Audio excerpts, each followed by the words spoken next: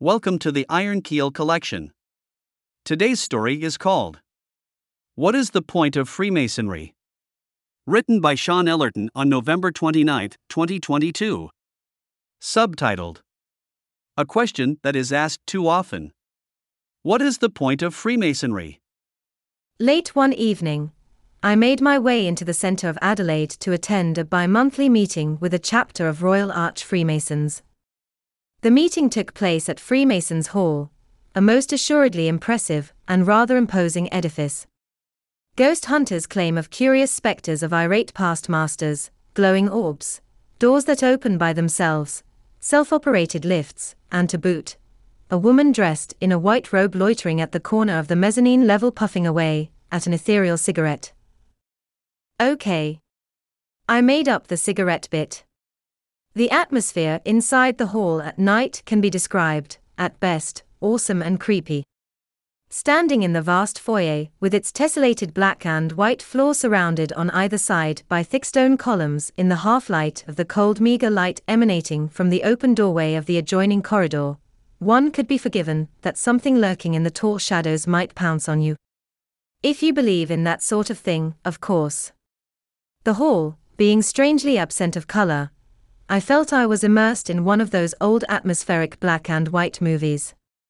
In true Edgar Allan Poe fashion, it really needed a sinister-looking grandfather clock ticking away timelessly to complete the experience. Upstairs, in a more agreeable room of green color and wood, with curtains, strange little alcoves and an old heavily soiled carpet, the companions got together to share a meal together, congratulate two new members who just undertook the ceremony of exaltation, and, of course, to tell stories and chat. It was, altogether, a very different sort of crowd than my own local provincial lodge on the outskirts of Adelaide. One of the members, being a wine guru, made it his personal obligation to see that the companions got fine wine during their meals, and, indeed, it was most quaffable. After the meal, most of the older companions made their way home, leaving behind a few of the younger ones, including the two newly exalted ones. Freemasonry, as well as many other established social clubs like Rotary and the Lions, have struggled to keep numbers, and getting younger people involved has become an increasing challenge. So, it was nice to be able to sit down and chat with a coterie of younger members after the meal. As of the topics of discussion, they were varied and interesting. For those who know me, small talk doesn't come easily for me, and I was delighted that we were embarking on some heavy philosophy and metaphysics. From George Cantor's vexing problem of reconciling infinity with God to interpreting a passage in an ancient charge amusingly citing stupid atheists. I'd like to elaborate on this passage if I may. For many, the term, stupid atheist, might suggest that atheists are stupid. I interpret this arresting phrase somewhat differently. That, in order for an atheist to have the necessary morals and virtues to remain respectable in life, they must have enough knowledge through the science of philosophy to achieve this. It is far easier to inculcate morals and virtues through the indoctrination of religion than through the teachings of philosophy, some of which can be difficult to interpret due to its, often, many layers of abstraction. In principle, an uneducated atheist may be more prone to becoming succumbed into a cult or nihilistic ideology than an educated one armed with enough knowledge to establish what's good and what's bad. It is especially important to distinguish faith in spirituality than that of religion, a topic complex enough to span an entire tome. After much moralizing, it all built up to the point I was asking myself. What is the point of Freemasonry?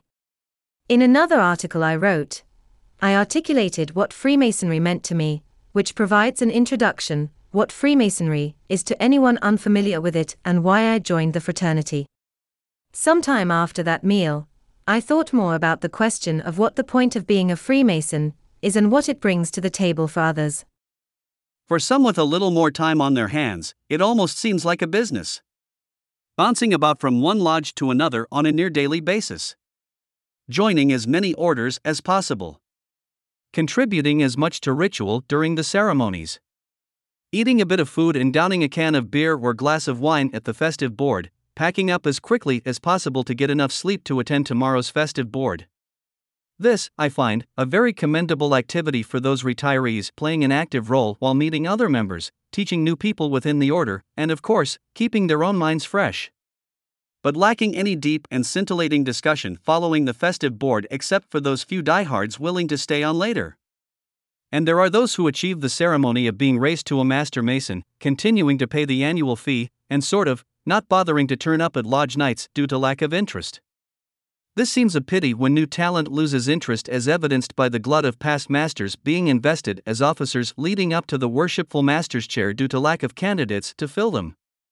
For me, Freemasonry is an excuse to get out of the house and dress nicely, meet new friends, do a bit of acting, learn some vocabulary seemingly forgotten in today's generation, and taking part in something I find quite beautiful and profound. To others, Freemasonry may mean something quite different.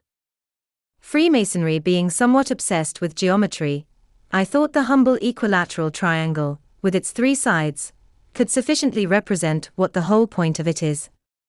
Without defining it in some complex way, I think it is very simple. 1. Friendship. 2. Self-improvement. 3. Bettering society. Let's start with friendship. Without a shadow of a doubt, loneliness is a big problem today, perhaps more so than times of old.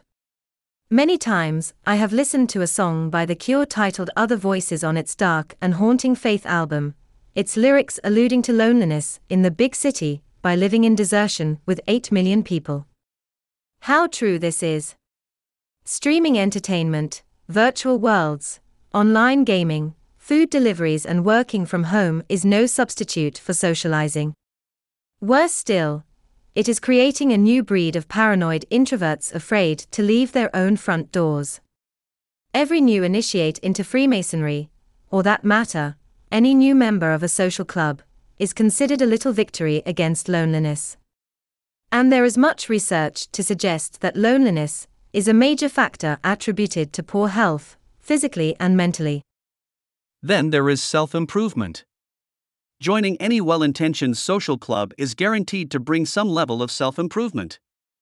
As with friendship, Freemasonry is not exclusive for self-improvement, of course. I used to be a member of a motorcycle club which taught me more than just how to ride motorcycles, taking an example. My wife won't let me have a motorcycle, but that's another story.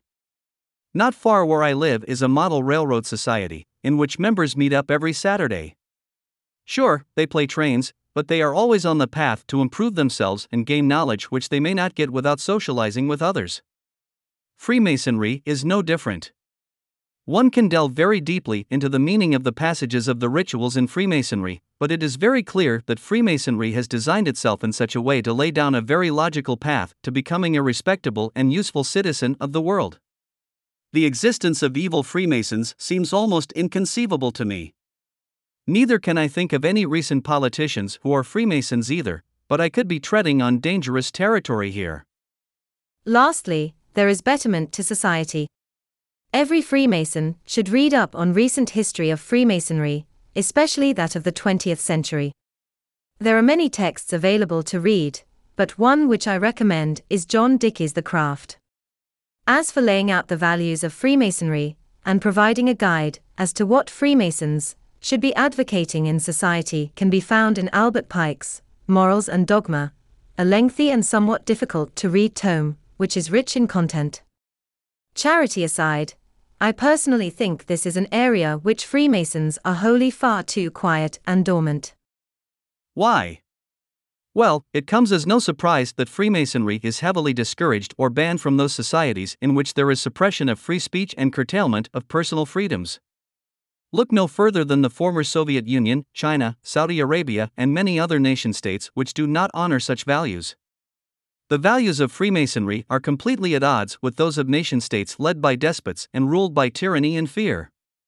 Why are so many Freemasons quiet with their heads in the sand in times where individual freedoms and values of democracy are threatened by current events? On the surface, every Freemason is taught not to discuss politics or religion in the lodge, and there is a reason for this, but outside the lodge? As described in Dickey's book, Freemasons of yesteryear were certainly active politically, especially during times of oppression, notably so in Europe from the 1920s to the 1960s. On the other side of the Atlantic during the 18th century, I have no doubt that those who were involved in the building of the great nation of the United States, many of whom were Freemasons, would turn in their graves if they could witness what is happening today. Why is Freemasonry so quiet in today's discourse of political and social topics? Sure, they raise money for charity, but this is nothing particularly special, as there are other well-known charities who do likewise. Perhaps what made Freemasonry so alluring in the time of old is that Freemasonry had the potential to generate influence on today's social and political world for the betterment of mankind by promoting equality, liberty, and uprightness. Today's Freemasonry has lost something of its allure and its ability to attract new candidates. The move by the United Grand Lodge of England to open out Freemasonry and make it more transparent and less exclusive may have good intentions, but let's not deny ourselves the fact that human nature is attracted to the mysterious and the exclusive. After all, what's the point of joining the Platinum Club of your favorite airline if everyone else is invited? After having that late-night conversation with those bright young companions during the chapter's festive board, it gave me hope that, perhaps, there will be a resurgence of great Masonic thinkers willing to raise their heads above the parapet and actively participate in bettering our society. In Freemasonry, charity should show no bounds save that of prudence, but it is not enough. What makes Freemasonry almost unique amongst today's social societies is that it has the capability and potential to make the world a better place socially and politically, but it needs its members to encourage free thinking and promote the necessary individual freedoms needed to maintain a true democracy rather than sitting on the sidelines in a world plagued by plutocracy, tyranny, stifling dogma, and ill-based ideologies.